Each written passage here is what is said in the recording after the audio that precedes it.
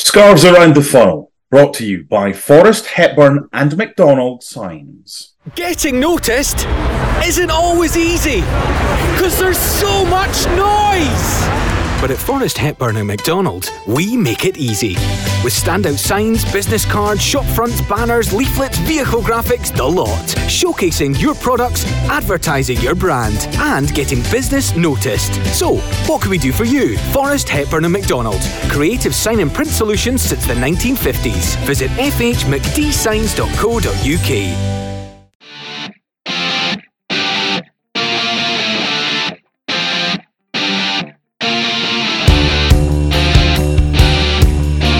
Kingsley rolls to the boys. Back to Kingsley.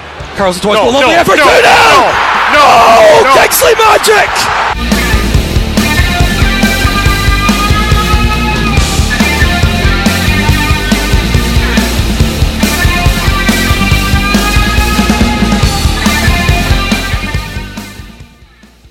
Hello and welcome to Scarves Around the Funnel, the podcast dedicated to Heart of Midlothian Football Club.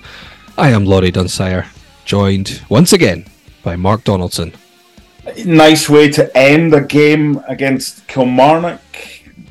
Difficult game because of the chances that we missed. Frustrating overall.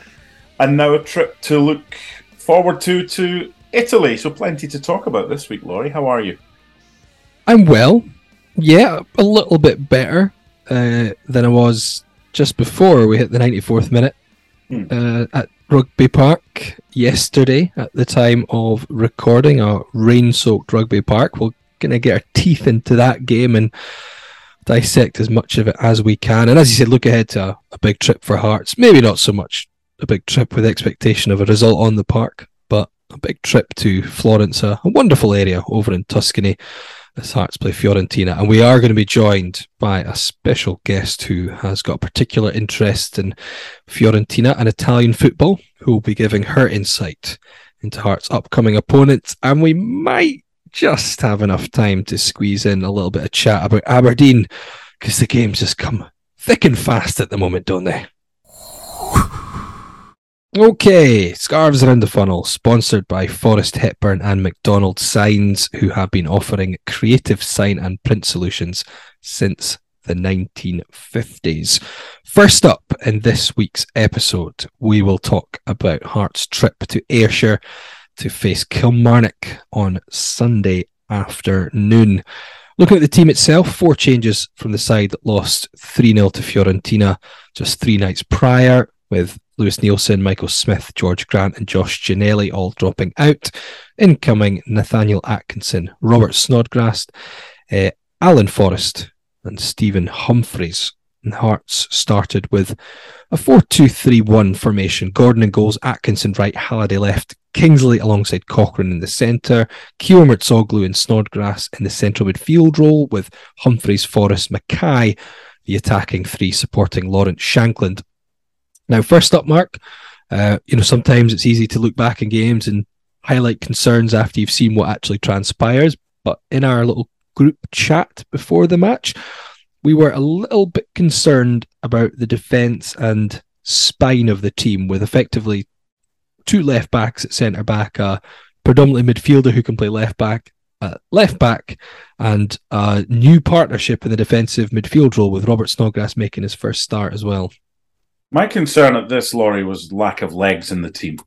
Yeah. How do we get the ball around the park? How do we move it around the park? Where's the legs? Where's the speed? Where's the pace? I just thought it was a team that was going to concede with Halliday, Cochrane, Kingsley and Atkinson as your back 4. And it did concede, but we should have been ahead before we conceded. Oh, yeah. So we'll talk about that, because less than 90 seconds in, Hearts, for all the criticism that have been aimed at Hearts for maybe not starting games well, not getting the ball forward quickly, this is a nice move, quickly passing it from back to front. A lovely little flicked pass through by Alan Forrest, sets Shankland on his way, does the right thing, carries the ball over to the ankle, drawing Kilmarnock players towards him, cuts it back across the 6-yard box, and there's Barry Mackay with an easy chance just to tuck it away, get his confidence back and give Hearts a really welcome lead at 1-0. But somehow, from the edge of the 6-yard box with the keeper away from his goal. Barry Mackay decides to somehow knock the ball over the crossbar. And, we saw Paul McGinn hitting the post from about a yard from Motherwell. We saw Bojan Miovski for Aberdeen with a fluff chance in front of goal, and Barry Mackay trying to give them competition for miss of the season. And the worst thing about this, Mark, for me, is he did not look confident in finishing, and it's a 6-yard open goal. So he scored 2 goals all last season. It took him a while to get his first one. And he got his 2 goals this season in the first 3 games. And he was a player who was flying. He was full of confidence. Now, hasn't scored since that Dundee United game. And a player that needs a goal. Now, I forced myself to watch it back once more, just to see if it was as bad as it looked the first time, because I wanted to, obviously knew we were going to talk about it here. Snodgrass says to him, basically along the lines of, I fucking left you that ball and that's what you did with it. Now, whether or not Snodgrass could have got to it, whether or not Shanklin's done nothing wrong. Shanklin's done what he had to do. He's put it on a play.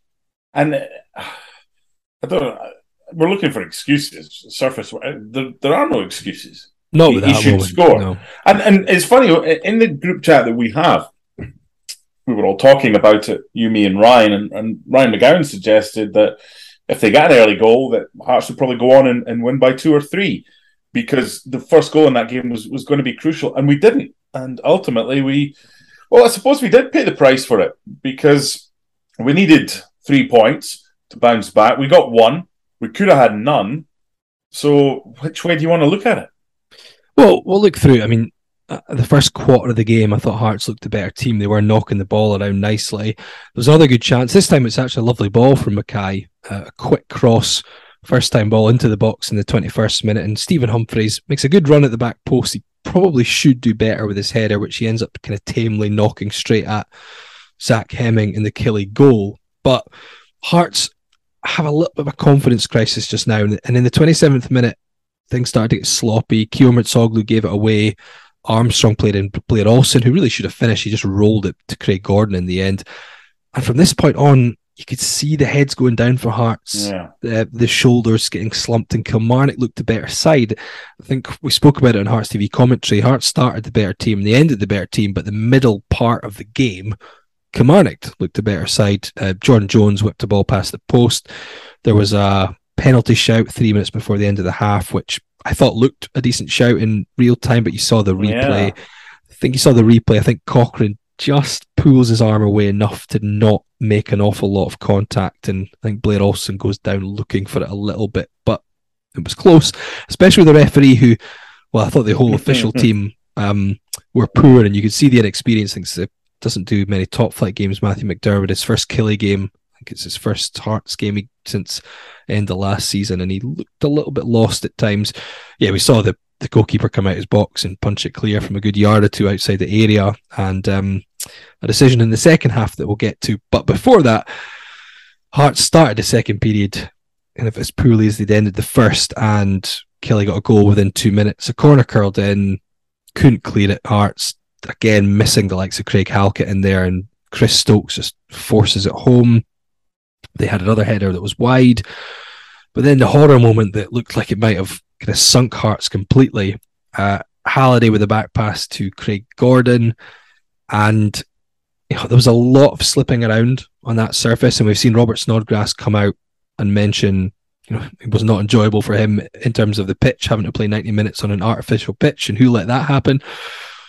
But this moment, it doesn't seem to be a slip. He kind of catches his boot in the surface, Craig Gordon, as it comes back to him, and it's a bit of a horror moment, and Lafferty takes full advantage and slides in, which I'm sure he would have enjoyed after being nutmegged by Craig in the first half. He's one of these, Mark, where he's got more than enough credit in the bank that you don't overly criticise Craig Gordon. He was our best player by an absolute mile last season. The main reason that we managed to finish third, I think we might have finished third either way, but we wouldn't have been as comfortable if it wasn't for the points he earned us. But he has not been as good this season as he was last season. No, he's not. You can talk He's about had Barry Mackay. He's had to play a lot of games, though. Sorry, I'm just cutting you off there. I don't know. Obviously, for the goalkeeper, it doesn't affect your legs so much. You're not running about. But in terms of, he's had a lot going on with his new child come in, and he's had a lot of games with Scotland and Hearts to start this season. I mean, that's quite tough mentally to be playing all those matches, especially with the games he's been having, because he's not been easy games, as European games especially. The mental side of things, I'm kind of glad you bring that up. Confidence, we spoke about Barry Mackay, low in confidence. Everybody associated with the football club is struggling with confidence right now. And once you get it back, it's great. And it's keeping hold of it. But when you don't have it and you're trying to find it and you're trying to get it, look, we were 2-0 down and we got it back to 2-2. So it's, from a mental perspective, whether you're the coach, the goalkeeper, or whoever, you're always looking. I mean, Craig's the captain. You've got to remember that as well. So he's got to be looking at positives from that. Look, he's big enough and daft enough. He'll put his hand up and say, look, I screwed up. It was my fault. And he'll praise his teammates for getting back into the game from 2-0 down. That's the positive you have to take from that. You can't legislate for something like that. Mistakes happen. We all make them. Problem being, as a goalkeeper, when you make it, it usually ends up in something bad happening to your team because you're the last line of defence. But I don't think you can underestimate the loss of Craig Halkett and Kai Rolls to a certain extent as well, and a regular back line playing in front of Craig Gordon. Any goalkeeper knows if it's the same bodies in front of you. I mean, think of when Arsenal played and 1-0 to the Arsenal, and Lee Dixon, Nigel Winterburn, Martin Keown, Tony Adams, David Seaman, and behind them, it was always the same. You knew what they were going to do. You knew where to pass it. You knew what the goalkeeper was going to do. He knew what his defenders were going to do.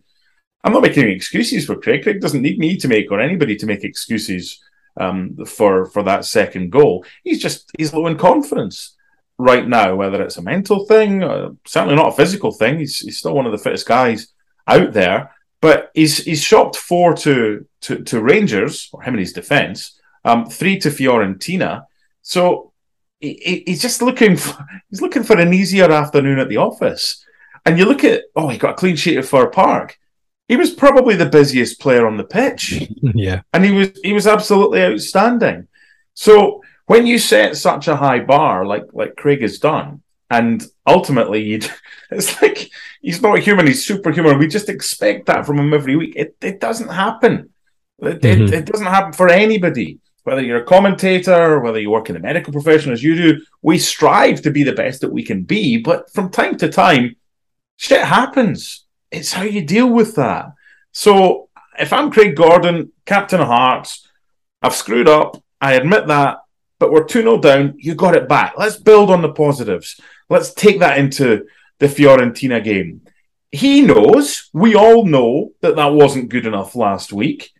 He can go through his teammates and say, come on, let them fucking know that we're in a game here. That was unacceptable. And it's up to the guys in front of him to respond.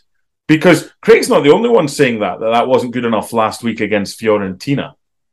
Everybody knows. Every Hearts fan knows. And Hearts players should know as well. The question is, are we good enough?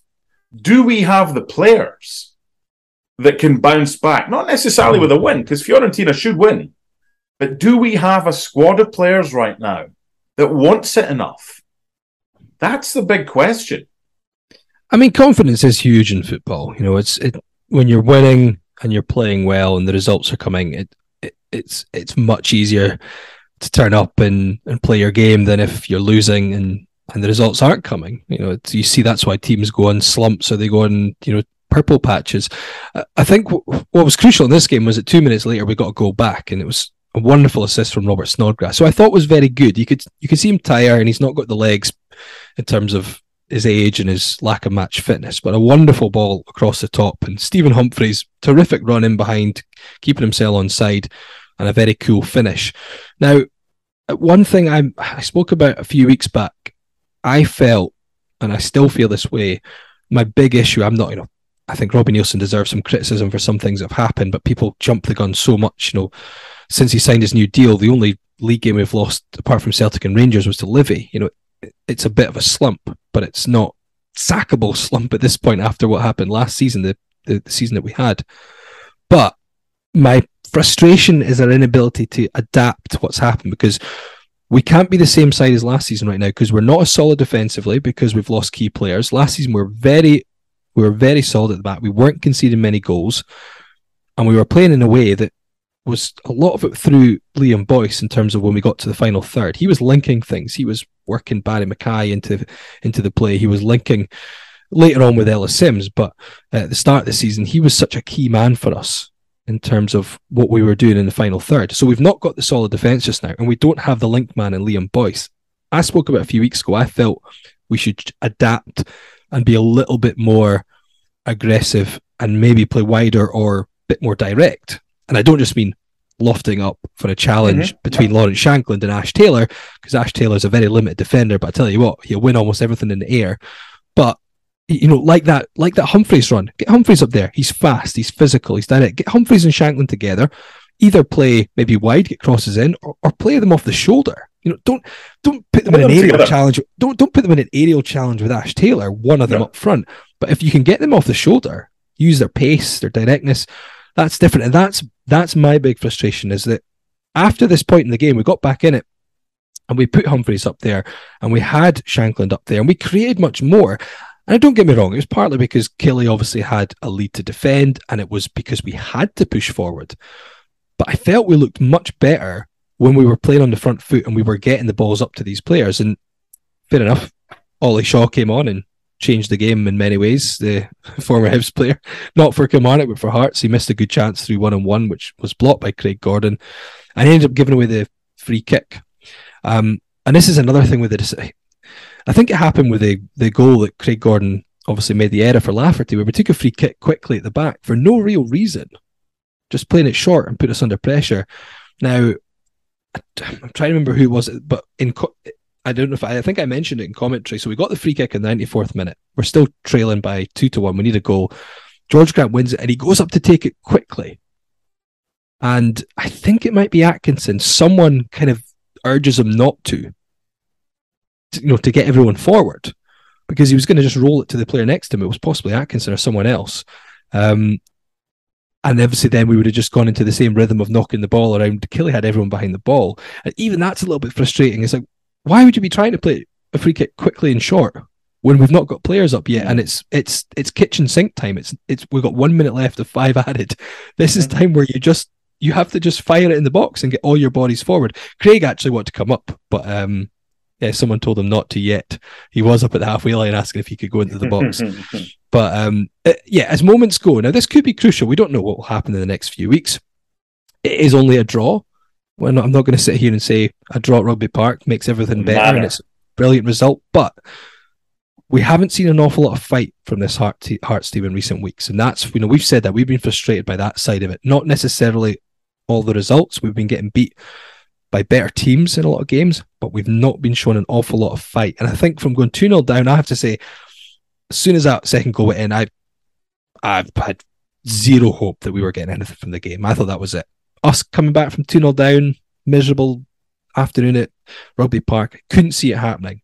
But I think that showed a lot, and what a goal it was as well. I mean, what a strike. And from someone who I thought was superb. There weren't many players who you'd say that about on Sunday, but I thought Atkinson had possibly his best game of the season. Well, to get to here. Sorry, I've been speaking for a while, yeah. No, of course. I think it's timely from Natty Atkinson, because I think he's going to have to play a lot more. I don't think Michael Smith has got much left to give. I think he's given so much that his body's just pretty close to giving up on him, sadly. We might get the odd squad player from Michael Smith, but the days of him being first name on the team sheet or one of the first are long gone. So it's timely that Natty Atkinson's found form. It is a stunning goal. One more thing about Craig Gordon, the save from Ollie Shaw. I mean, say what you like about Craig Gordon or the mistake or whatever, never loses his focus. I mean, we still thought, it's fine. 1-on-1, doesn't matter. We've got Craig Gordon. Regardless of the slip or whatever, we've got Craig Gordon.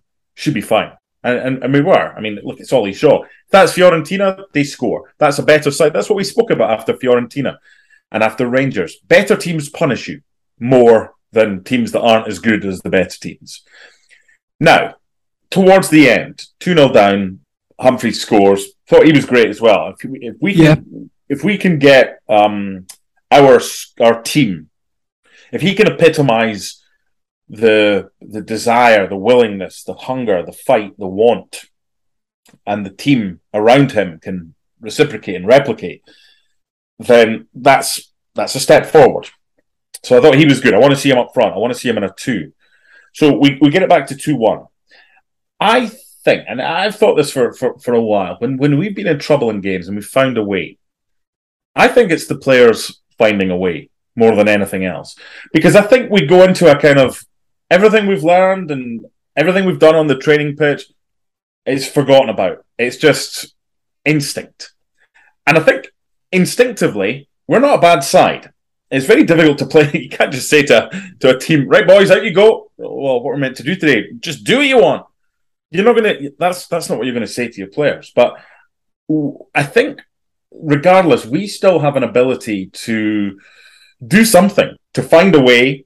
Might not have worked on it, but I think we have enough instinctive players. So the other thing I want to talk about is the chance to work on things that you're not very good at or you've had a bad time or a hard time with in recent weeks. So you lose 4-0 to Rangers in the first game of October. You then lose 3-0 to Fiorentina 5 days later. So you've conceded 7 goals. Now, last season, we finished third. After a defeat by Rangers, we would have had 7 days on the training pitch, maybe 6 days in between games. On the training field, probably 3-4 days if that was to be the case.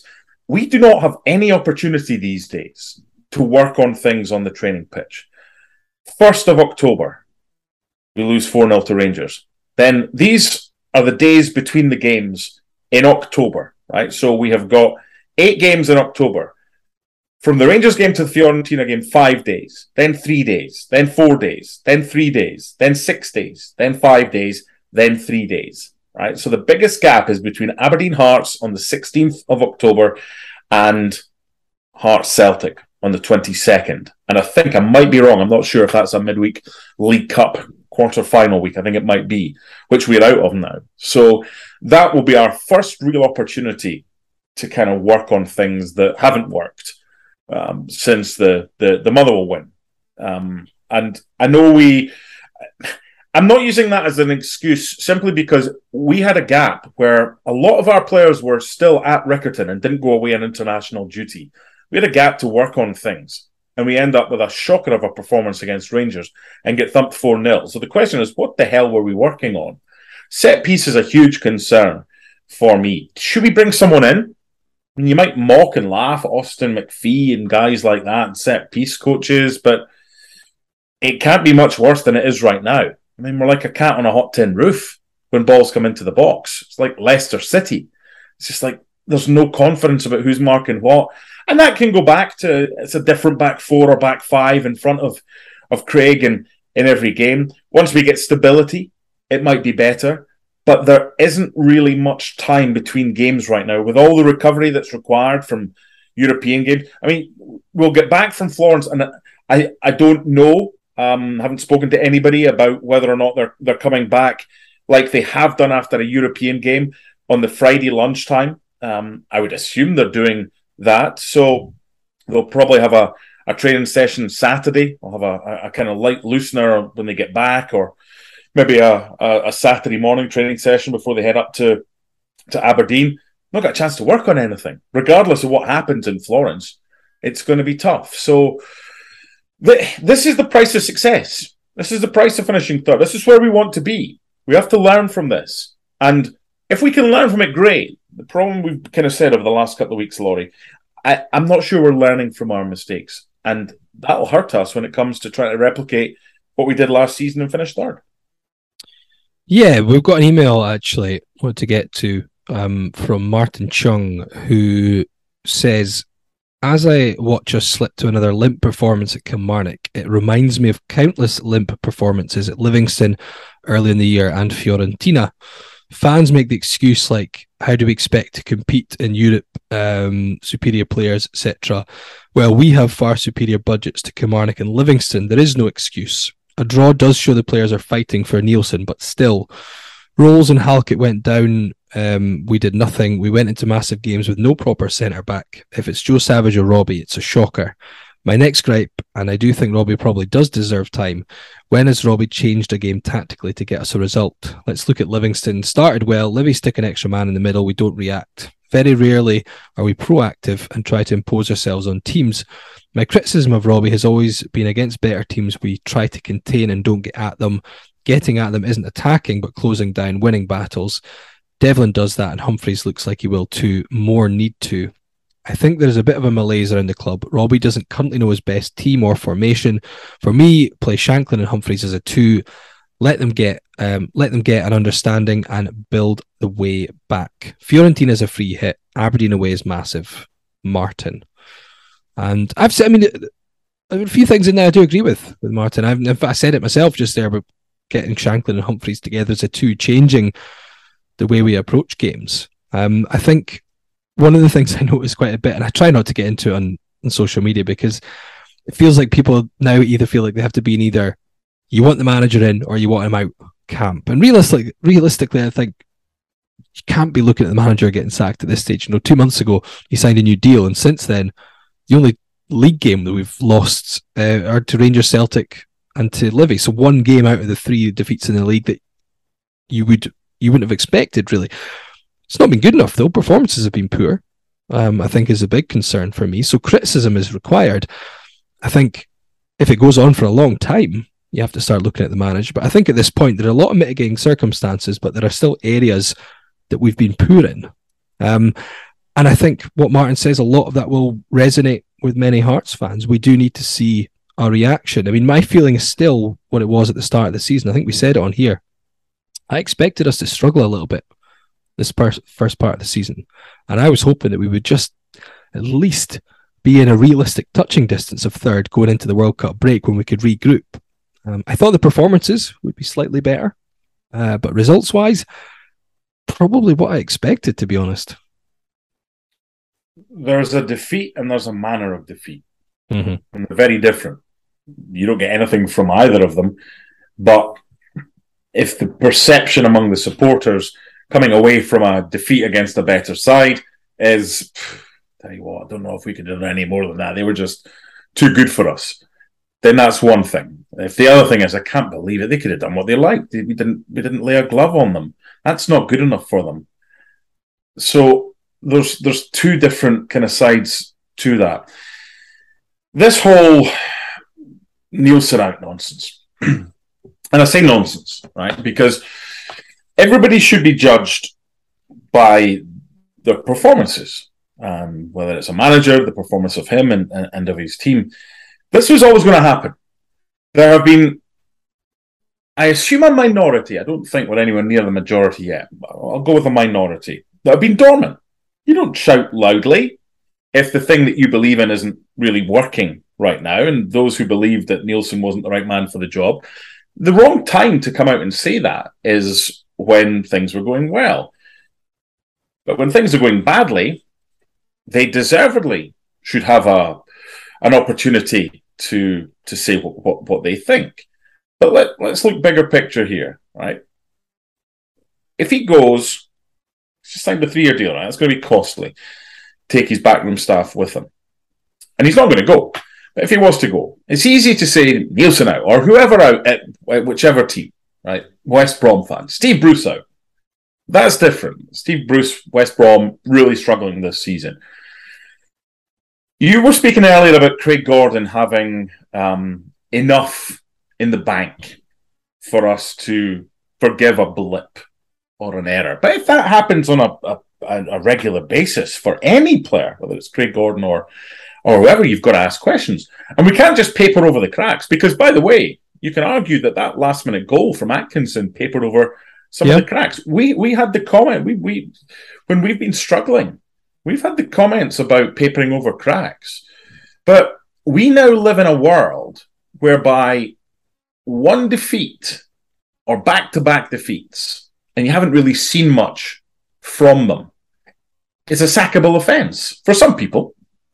So who's going to replace him? It's easy to say X out or Y out. Well, okay, come up with a plan. Who's a better option right now? Now, I'm sure there might be better options out there, but you can't just say, get him out of here without kind of saying, because if you imagine you're the chief exec, and I know you're just a fan in a pub, enjoying a drink and loves going to the football and gets miserable like we all do when we lose, but put yourself in the position of whether it's Ann Budge, Andrew McKinley, or whoever. This isn't 2 or 3 defeats and let's change manager. This isn't Italy. This isn't, we'll have to hire him again because we're still paying him from the time we sacked him 2 times ago. That's the nature of there. Robbie Neilson will be the first person to be annoyed at the way his team is going right now. He'll be annoyed and frustrated at the defeats to Rangers and to Fiorentina. He'll be pleased with the comeback, depending on what happens in Florence. He'll be delighted, like he was in Latvia, with the win. He'll be proud if we get a draw, or he'll be disappointed if we lose. Now, that's just the result. What about the manner of the performance? We don't know how that's going to be. But you don't do what he's done and got us to where he has. And you're always going to, it's like politics, Laurie. You're always going to have someone for and against the same argument. Now, you can look at Robbie's win-loss percentage. It's up there. But you get some people saying, yeah, a lot of them were in the championship, and they'd be right. So just put yourself, forget loyalties or anything like that right now. Put yourself in the predicament of decision maker. If you don't have an alternative right now, then now is not the time to get rid of the manager. You may have, and that's fine. And then if you're the decision maker, you can say, come on, look, this isn't good enough. We need to show some sort of improvement. Otherwise, this might happen because you've got an alternative. But let's look bigger picture here. We overachieved last season in our first season back. Aberdeen spent more. Hibs spent more. If we had kind of done what we were expected to do, we were probably going to be 5th in the table, right? And when I say expectation, I'm talking about wage bills. Now, RFS have got a much smaller wage bill than us and got a draw against Istanbul and a draw in Florence. So while you can't argue about wage bill and whatever, when you're putting plans in place, right, Hearts will budget based on X finish, based on potential cup run, excuse me, and this season it will be based on European earnings. Now, right now, we're going through a slump. But every team goes through a slump. Whether it's Ange Postecoglou, whether it's Gio Van Bronckhorst at Rangers and Celtic, or any team in the lower league, right? There's an element of patience required when going through a slump. But you need to see improvement. And while it's easy to kind of go on the defensive about a manager or whatever, some of the stuff we've seen recently hasn't been good enough. So over time, there has to be an improvement, or questions have to be asked. I'm not denying that. But those people that just have made their mind up, and the hypocritical side of me was like, well, wait a minute, you did this with this player and you didn't like that, and then he scored and you were like, yeah, but it's that Vicky Pod, yeah, but type thing. Yeah, but he did this or he didn't do that. Where we are right now, we've got stability off the park like we've not had for God knows how long. Right? The club is well run. They might have made 1 or 2 mistakes behind the scenes as far as the European run is concerned, but it's difficult. It's something new. But I guarantee you, any mistakes that have been made behind the scenes will be learned from. We have to ensure that the same is happening on the pitch. We're in a slump. We have to get out of it. If we don't, then questions can rightly be asked. But right now, for me, is not the time.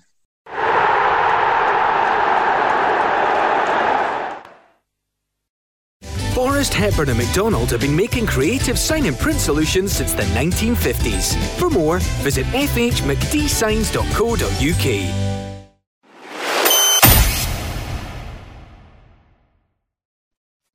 This week, to preview Hearts' upcoming game in Florence, we are delighted to be joined by someone with plenty of knowledge of both Fiorentina and Italian football as a whole.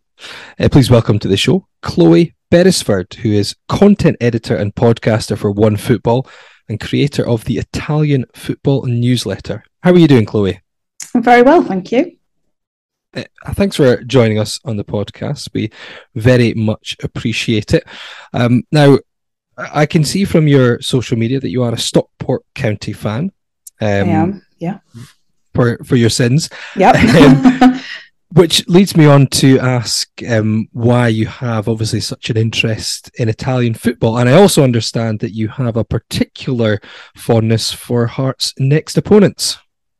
Yeah, it's Fiorentina for me because my great-granddad was a footballer. He played in the 1930s for Manchester City, and Sheffield Wednesday and a few other teams after that. But the story comes from a post-season tour that he went on with City. They won the FA Cup in 1934. And then because they were sponsored by Thomas Cook, the travel company, they went on this post-season tour of Europe. And my great-granddad wasn't in the first team because there were lots of really famous players. Matt Busby played on that team. The famous goalkeeper Frank Swift that actually died in the Munich air disaster. And lots of England internationals as well. Sort of kept him out of the side. But when they went to Florence, two of the players that sort of would keep him out of the first team, they went away, I think, to Hungary to play for England on an international game. And my great-granddad got the chance to play. And he played at the Artemio Franchi in this special... Fiorentina were a very new team at the time. They only founded in 1926. This was 1934. Manchester City were the FA Cup winners, so it was like a really big deal for them as a new side. And the score was 3-3. My great-granddad scored a goal. And the World Cup in Italy was just about to start. And of course, the Italian national team were based at Coverciano, which is just down the road from Fiorentina. And they were Giuseppe Meazza and all the famous team from 34 were sitting on the sidelines watching. So that kind of, my dad researched that story, found all these things out. We wanted, because obviously it's the same stadium, we wanted to go and see where he'd played. We went on a trip there several years ago now, made friends, and it kind of just rolled on from there, really. That is a terrific story, to be fair. If there's any reason or motivation to support a team, that's a good one. So I'm immediately looking up the wonders of Google and looking up. So Peter Percival, is that? That's it. Yes. Yeah, that's his name. Lots of links to you talking about it as well. But yeah. No, that's terrific. So when did you first get over there, did you say, sorry? 2014. 2014 was the first time. And yeah, I've been probably 30 times since then. Great. Well, as a fan of Serie A and Italian football myself, then I can certainly understand the continuation of that and wanting to keep going, because it is a wonderful place to go, Italy, and there's some passionate fans over there. And talking of that, I understand that you got the chance to see Fiorentina just recently at Tynecastle. We won't delve into the game too much because we've already analysed it, and Mark and I probably don't want to talk about it too much more from a Hearts perspective. But how was that from a Fiorentina perspective? Well, the first thing to say is that I've travelled all over England with my team, Stockport County, and I've been to a lot of grounds in Italy as well. Been all over, really. And I have to say that as a fan experience, it was really, really good at Tynecastle. I thought the size of the stadium was perfect because it sort of kept the atmosphere in. I thought that there was well organised. The police were friendly, the stewards were friendly and helpful. Everything was excellent, and as a fan experience, I found it really impressive. And the most helpful of all was the Hearts players. Who just decided to very politely just let Fiorentina knock the ball around and walk right through them. Yeah, I was kind of surprised by that, to be honest. I mean, I guess going 1-0 down so early is quite disheartening. It was probably a bit of a sucker punch for them, but I was surprised that there wasn't more of a fight. Mm-hmm. Yeah, I think that was the big issue from Hearts fans. I think most were quite realistic about the fact we were playing a team far above our level in terms of quality. But I think we said in the podcast prior to that game that we hoped that Hearts would at least make it difficult for Fiorentina. If they were going to leave Tynecastle with a win, at least make them work for it. Mm-hmm. But I think that was the big issue from the Hearts perspective, was that they made it very easy, and it was the same story really, unfortunately, when we played Istanbul Başakşehir here as well. Obviously looking ahead, Hearts travel to Florence this week. We'll speak a bit about what Hearts fans can expect from the city and the stadium, but in terms of the game itself, how, from a Fiorentina perspective, how are they looking at this game? Is this very much a case of, well, this should be a pretty straightforward win after the way they kind of walked past Hearts at Tynecastle? Well, you'd think so from the sort of dominant performance and the result, but I have to say that Fiorentina haven't really been at their best this season. For me, there has been in their sort of transfer policy a little bit of a gradual decline in quality. I think obviously they let Dusan Vlahovic go to Juventus for a lot of money, sort of just almost a year ago now, sort of last January. Mm-hmm. And for me, the squad isn't great, and they have the potential to put in a bad performance. They have performed badly this season, so I wouldn't say that it's certain that the Fiorentina that was at Tynecastle last Thursday will be the same Fiorentina this Thursday. I wouldn't say that is a definite at all. When you look at them, the coaches that Fiorentina has had, when I was commentating on them, Chloe, I mean, Beppe Iachini was there, disappeared, came back, Cesare Prandelli, Vincenzo Montella, Stefano Pioli, and that's kind of when it went downhill towards the end of that. When he left, Montella came in, wasn't there long. Iachini just seems to get the call when he's probably still on the wage bill from the last time he was sacked. And they were kind of 14th, 15th, and you could clearly see, I mean, we spoke about Gaetano Castrovilli with Matteo Bonetti and how we loved commentating on him, just his style of playing, and he's out right now. But it wasn't the sum of the parts, because Vlahovic, as a real youngster, you could see had something, but didn't really get the chance initially. Ribery came in, and there just seemed to lack an identity. Is that coming back now as they try and make their way further up the table? For me personally, I'd say no. When I spoke about 2014, the first time I went to Fiorentina, it was Vincenzo Montella's first spell in charge. They had an awful lot of good players, and they had players like Borja Valero, Gonzalo Rodriguez in defence that were, like you say, they gave the team a real identity. They finished in 4th place 3 times in a row under Montella.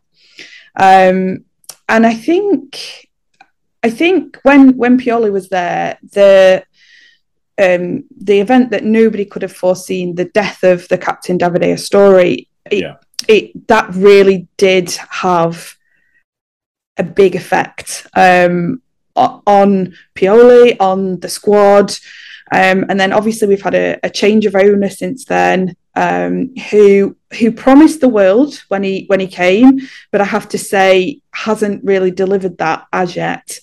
And I just look back to those times of around 2014 and the quality of players that we had, and just feel like it's been a gradual, very, very slow, but it has been a gradual decline.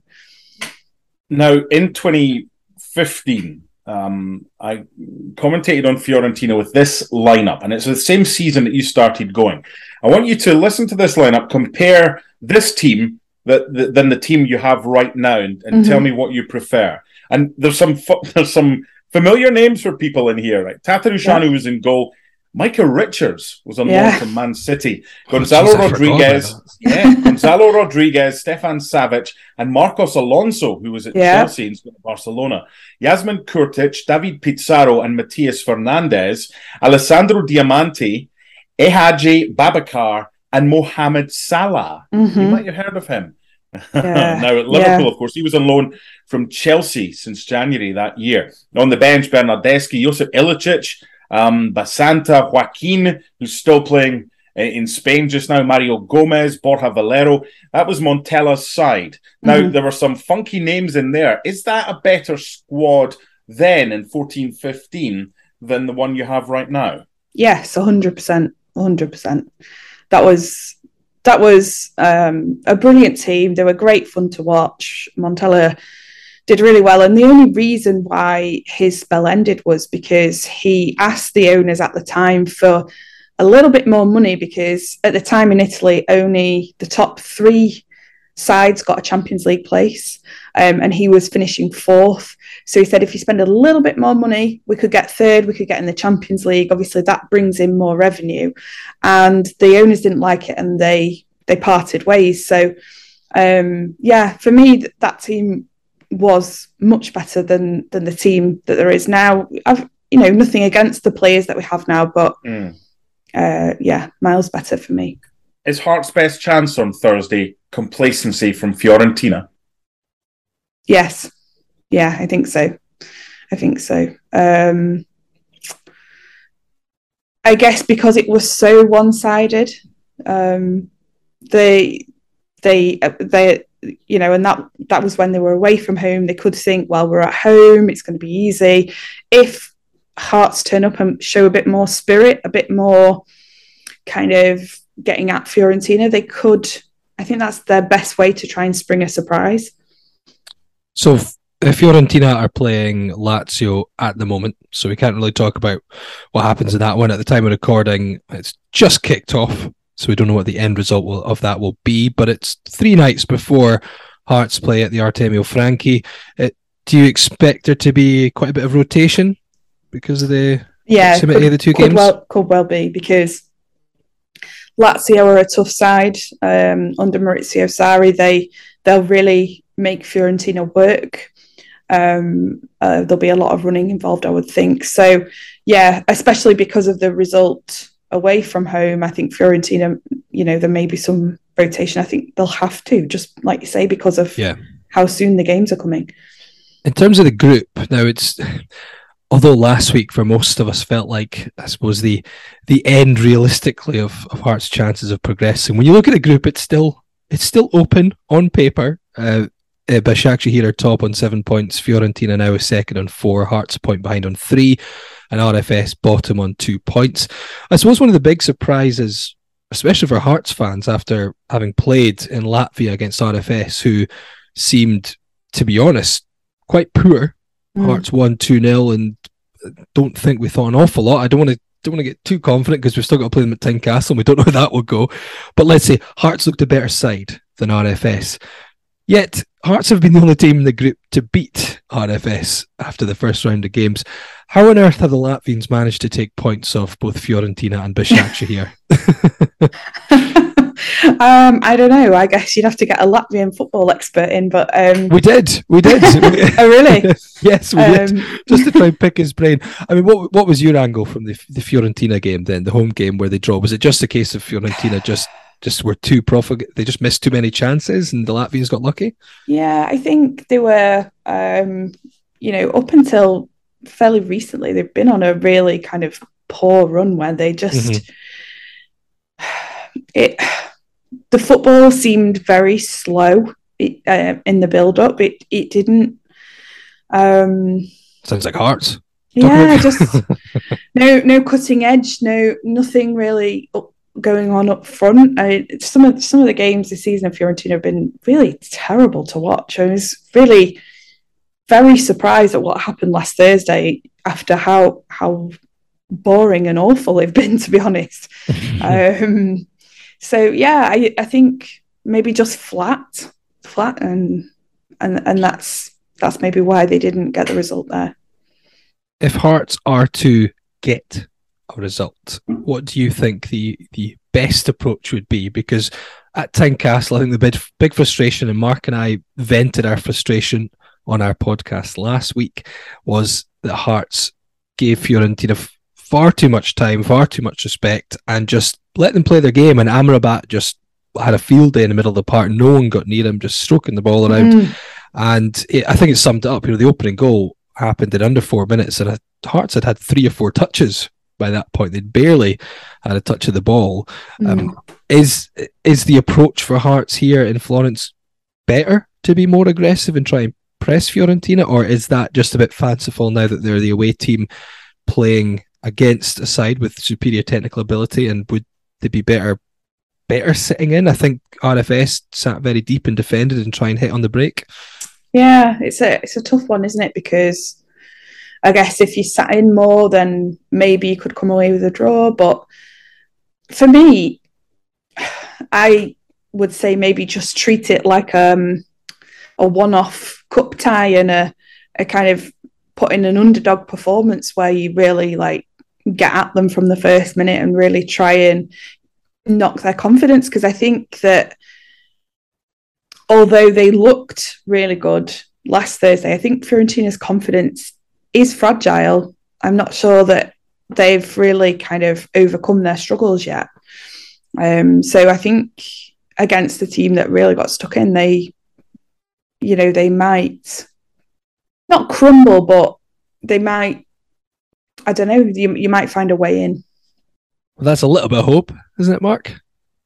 Yeah, I'm just looking at Zurich, and they're still bottom of the table in Switzerland, and I'm thinking, I wonder if just changed their manager. Yeah, and I was thinking, okay, they got the win against Hearts. I wonder if that was the kind of kick start, beat Hearts and then move on. So clearly, it wasn't for them, but papered over cracks. I think there's been a lot of papering over cracks, and I know we've spoken about Kilmarnock already, but from a Hearts perspective, all we want, and I don't know how many Hearts fans are going out there, it seems quite a lot, but all they want to see is their team leave everything out there.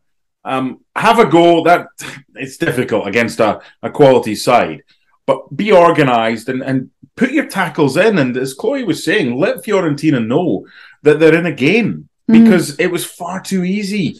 And if Chloe was surprised by that, I'm sure all the Fiorentina supporters were surprised by that. They've got this full house, this wonderful stadium, these great fans. Everything was set up for Hearts. The thing that let them down was the players on the park.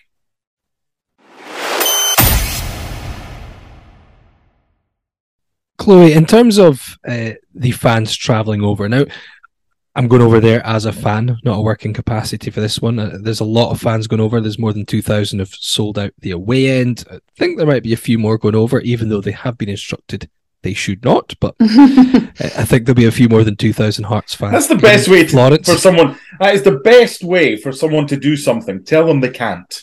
Yes. Well, like a child. Unbelievable. Don't go. All right. In terms of travelling over there, what can Hearts fans expect? Because at this point, I think they're going for the trip, for the occasion, for the experience, as opposed to having much expectation about the football. Yeah, I mean, as away venues go, Florence is just an amazing city. I think the sites are well known, aren't they? All the main sites in the centre, the amazing Duomo right there in the middle, the art galleries, if that's your thing. Hazard a guess the Hearts fans on the whole will probably not be going to the art gallery. I'm trying to find you. Where are you? Are you in the town square? No, I'm at the art gallery. Damn, of course, I should have known. It was a bit tongue-in-cheek. I didn't think so. But actually, the area around the stadium's kind of out of the centre. Mm-hmm. And the area around the stadium, there are some good bars and cafes and things like that. There's always quite a nice kind of a local atmosphere around there. I mean, I don't know what the situation is. I guess the away fans will kind of be shipped in and shipped out like they do with other Serie A teams. I don't know if they'll be allowed to gather around that area at all. But during the day, you can go and have a walk around the stadium. So that's a nice little area. I would recommend the number 17 bus. Okay. That goes. Is it experience? No, it runs from the centre to the stadium because it is quite a walk, and sometimes the first few times we went, it was like a bit of a puzzle as to how to get back into the centre. No, not easy to get a taxi. There's the Campo de Marte train station, which runs to the main Santa Maria Novella train station, but after the match, there's maybe no trains running. So, yeah, 17 buses is definitely a handy bus to know. You can't really go wrong with it. Yeah, you should say Hearts have put out information pack. They've tweeted just in the last few minutes, and it's on their website as well, which does explain. If people haven't seen it, you should go on the Hearts website, which has the full details. But yeah, there's shuttle buses from Piazza Santa Croce. Is that the one you said? Yeah. And that's in the centre, where there'll be free shuttle buses to the stadium. Oh, that's handy then.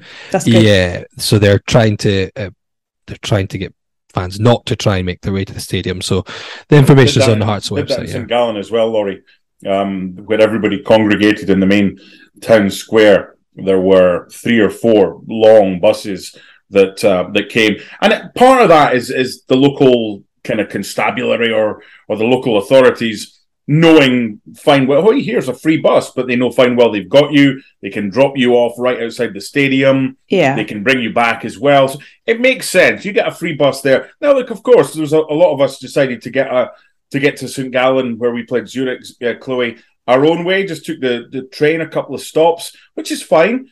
But the shuttle buses, I think, I'm not gonna be surprised if that becomes a kind of thing. I know we've still got to go to Istanbul as well, but it makes total sense because if you're any of the authorities, you can control pretty much everything that goes on. There's no stops or anything like that. You can't see Mrs. Bella Croce or whatever her name is, who flags down the number 17 bus. She's not standing by the side of the road. You just get picked up, you get dropped off at the stadium, and hopefully you enjoy the 2 or 3 hours. But yeah, this is a tough one for us. How do you think it'll go on Thursday, Chloe? Do you envisage it being another routine victory, or do you think there'll be a few changes and Fiorentina might be surprised by Hearts? I think if the same 2 teams turn up that played last Thursday and they play in the same way, it's going to be the same result, isn't it? Fiorentina will win, but I think if maybe Fiorentina are a bit worse and Hearts are better, then there could be a game. I think I have to say, because the gulf seemed so big, I would have to say in all kind of. You can say it. You can say it. Yeah. I think maybe Fiorentina will win, but never say never. Never. Say never. It's not a bold prediction, so I mean, we will allow you, although it's a Hearts podcast, to give the prediction that you feel, which will be a potential comfortable victory for Fiorentina. Have you seen much of the reaction from the likes of the Italian press to these matches? Or I know one of the feelings from Matteo Bonetti was there's not as much kudos given to this competition, despite Roma taking it seriously last year and Jose Mourinho winning the trophy. Is there much appreciation for the Conference League, or is it still seen as a little bit of a lesser tournament?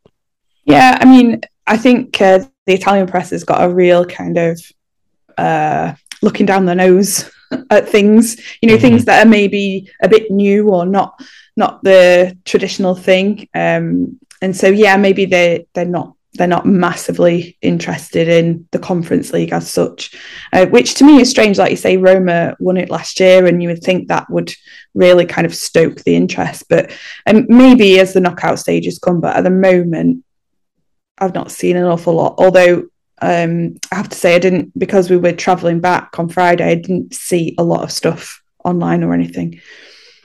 Okay.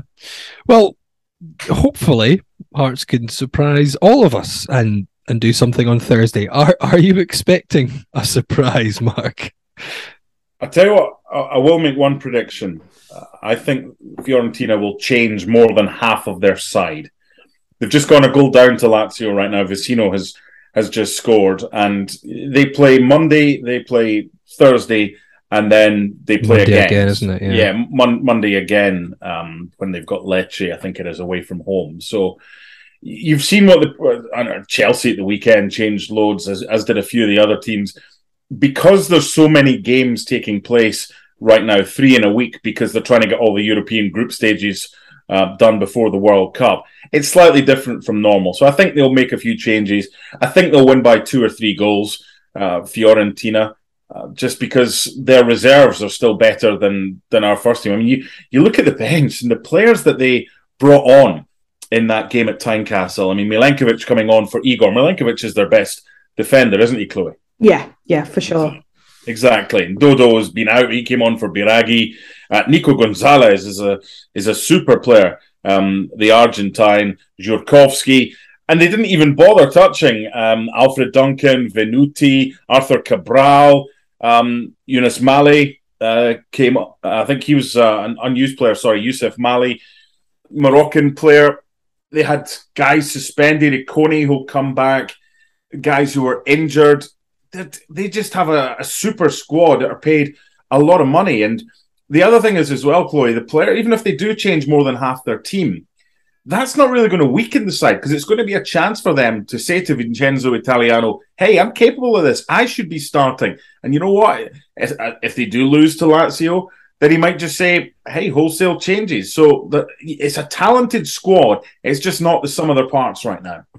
Yeah, okay, I agree with that. Okay, well, I will enjoy the trip. Are you not making a prediction too? Oh, I don't want to. Come on. I don't want to lose by? You have to. I'm going to be really optimistic and say we'll lose 2-0. That's an optimistic prediction. Even I can't bring myself to predict the Hearts will get anything from it. But, we're going there with no... I was going to say, we're not even going there in hope rather than expectation. We're going there with no hope or expectation. So we really can't lose. We can't lose. We'll have a few drinks. We'll enjoy Florence, which is it's twinned with Edinburgh. Didn't know if you knew that, Chloe. I didn't know. I only found out last week because of their similar heritage centres, their historic centres.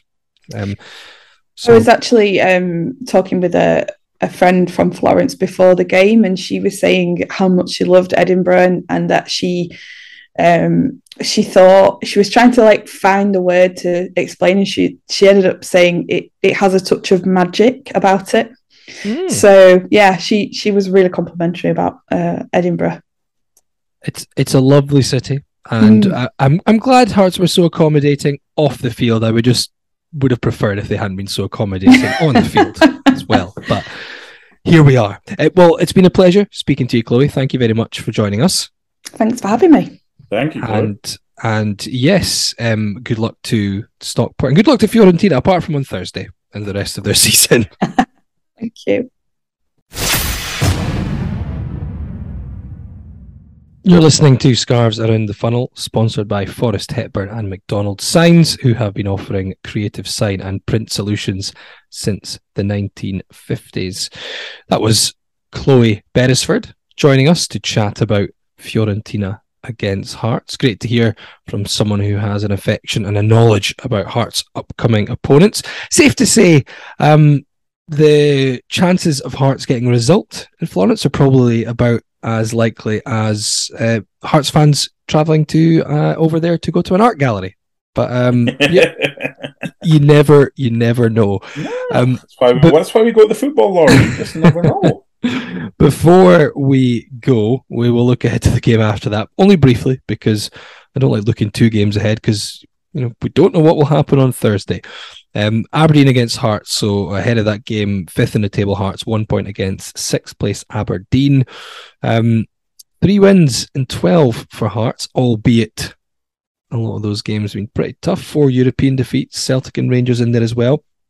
An Aberdeen team, though, who, despite having spanked St Mirren, Livingston and Kilmarnock at home, have been struggling a little bit at times, and they lost 4-0 to Dundee United on Saturday night. So the bit of pressure on both managers and both teams ahead of this one. And this is a fixture, I should say, Mark, that doesn't favour the away team, unfortunately. 14 meetings without an away winner.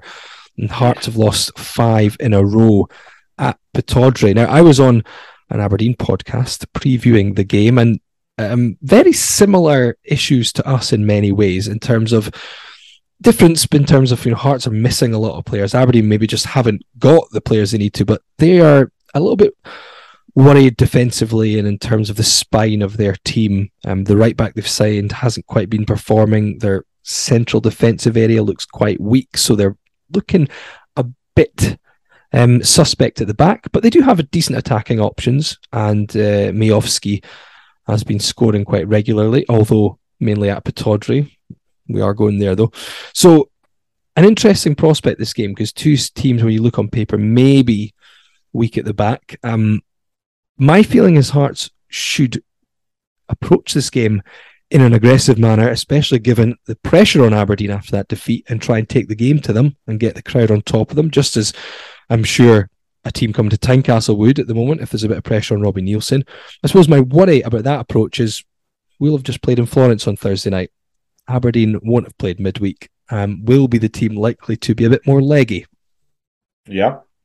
Never like facing a side that have just been thumped, especially when they've got 8 days between being thumped and the next game. They'll be desperate to, you would think. They'd be dead. They were horrible. I watched that game on, was it Saturday night? I think it was, Dundee United, Aberdeen, and dreadful. I mean, the own goal kind of summed up the whole day for them. They just weren't at the races. So you would expect they'll come flying out the box. And Jim Goodwin, I believe, is going to have to watch it again from the stands. I don't know what the deal is with if they're appealing or whatever. I think at the moment he's going to be suspended unless something changes with that. Yeah, so how does that affect things? I don't know. Home form, looking at their home form, is pretty good, right? They lost at home to Motherwell. They were 2-1 up in that game. They've won the 5 around that game, and haven't lost apart from that Motherwell game since Livingston in April. So Pittodrie's always a tough place to go. Seen a few defeats, seen a couple of 0-0s up there. The last time we won there, Abiola Dowda, Jesus, May 26th. Robbie Neilson's first spell. Was it? Was that a Thursday night or something daft? Yeah, I remember that. Yeah, I thought it was. Didn't even mean anything new. No. So it's very difficult to predict a game that isn't our next game. We don't know what's going to happen, who we're going to have back, or wherever, how we're going to be affected by. The likelihood is we'll be tired, because I would imagine if we only had 20-odd% possession, what do we have? Less than 30%, didn't we, against Fiorentina in the first leg? 28% possession, right, I believe. So it's probably going to be less than that for the return leg, which means a lot of tired legs, a lot of chasing going on, a lot of expending energy. So I would imagine Robbie Neilson will freshen things up for the trip to Aberdeen. If he's playing his first choice 11, which available 11 on Thursday, that means it won't be his first choice 11 at Aberdeen. Look, if I'm Jim Goodwin, I'm saying to my I'm filling my team with big physical players. I'm trying to get as many set plays as I can. I'm shelling grenades into the box for Hearts to try and defend, knowing that we struggle with that. So it's always a fixture I used to like. I mean, it was my first ever away game back in early 1986, and we won by 1-0. I like Pittodrie. I've always liked it since the beach end, and there were times in the 90s, shocker of a record up there. It was like if we could get away with a goal or two defeat, that's actually not a bad result. But then there was a spell when they went to shit that we did pretty well up there. Right now, we haven't done well of late, so it's about time to change that. And again, we're talking about opposition and everything like that, and then we go on about let them worry about us. We'll see. It's an important game because there's just a point separating the two sides. So we said last week, and I'll say it again, there's nothing between the teams outside the Old Firm.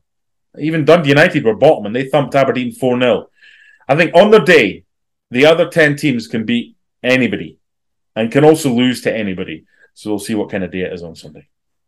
Yep, let's not predict. Too many games coming. No predictions. No. We won't bother with that. I should mention before we go this week that we will have Stevie Morris back on the podcast next week. Now, Stevie is obviously someone who has been in the press and has been in the media through Hearts, telling his story about his MND diagnosis and his battle with the horrible disease. He's been on the podcast previously and he's coming on again. We're looking forward to that. As part of him coming back on, we're doing a little bit of fundraising for MND Scotland as well. Of course, the wonderful charity that does excellent work in this country and is of course on the Hearts shirts as well.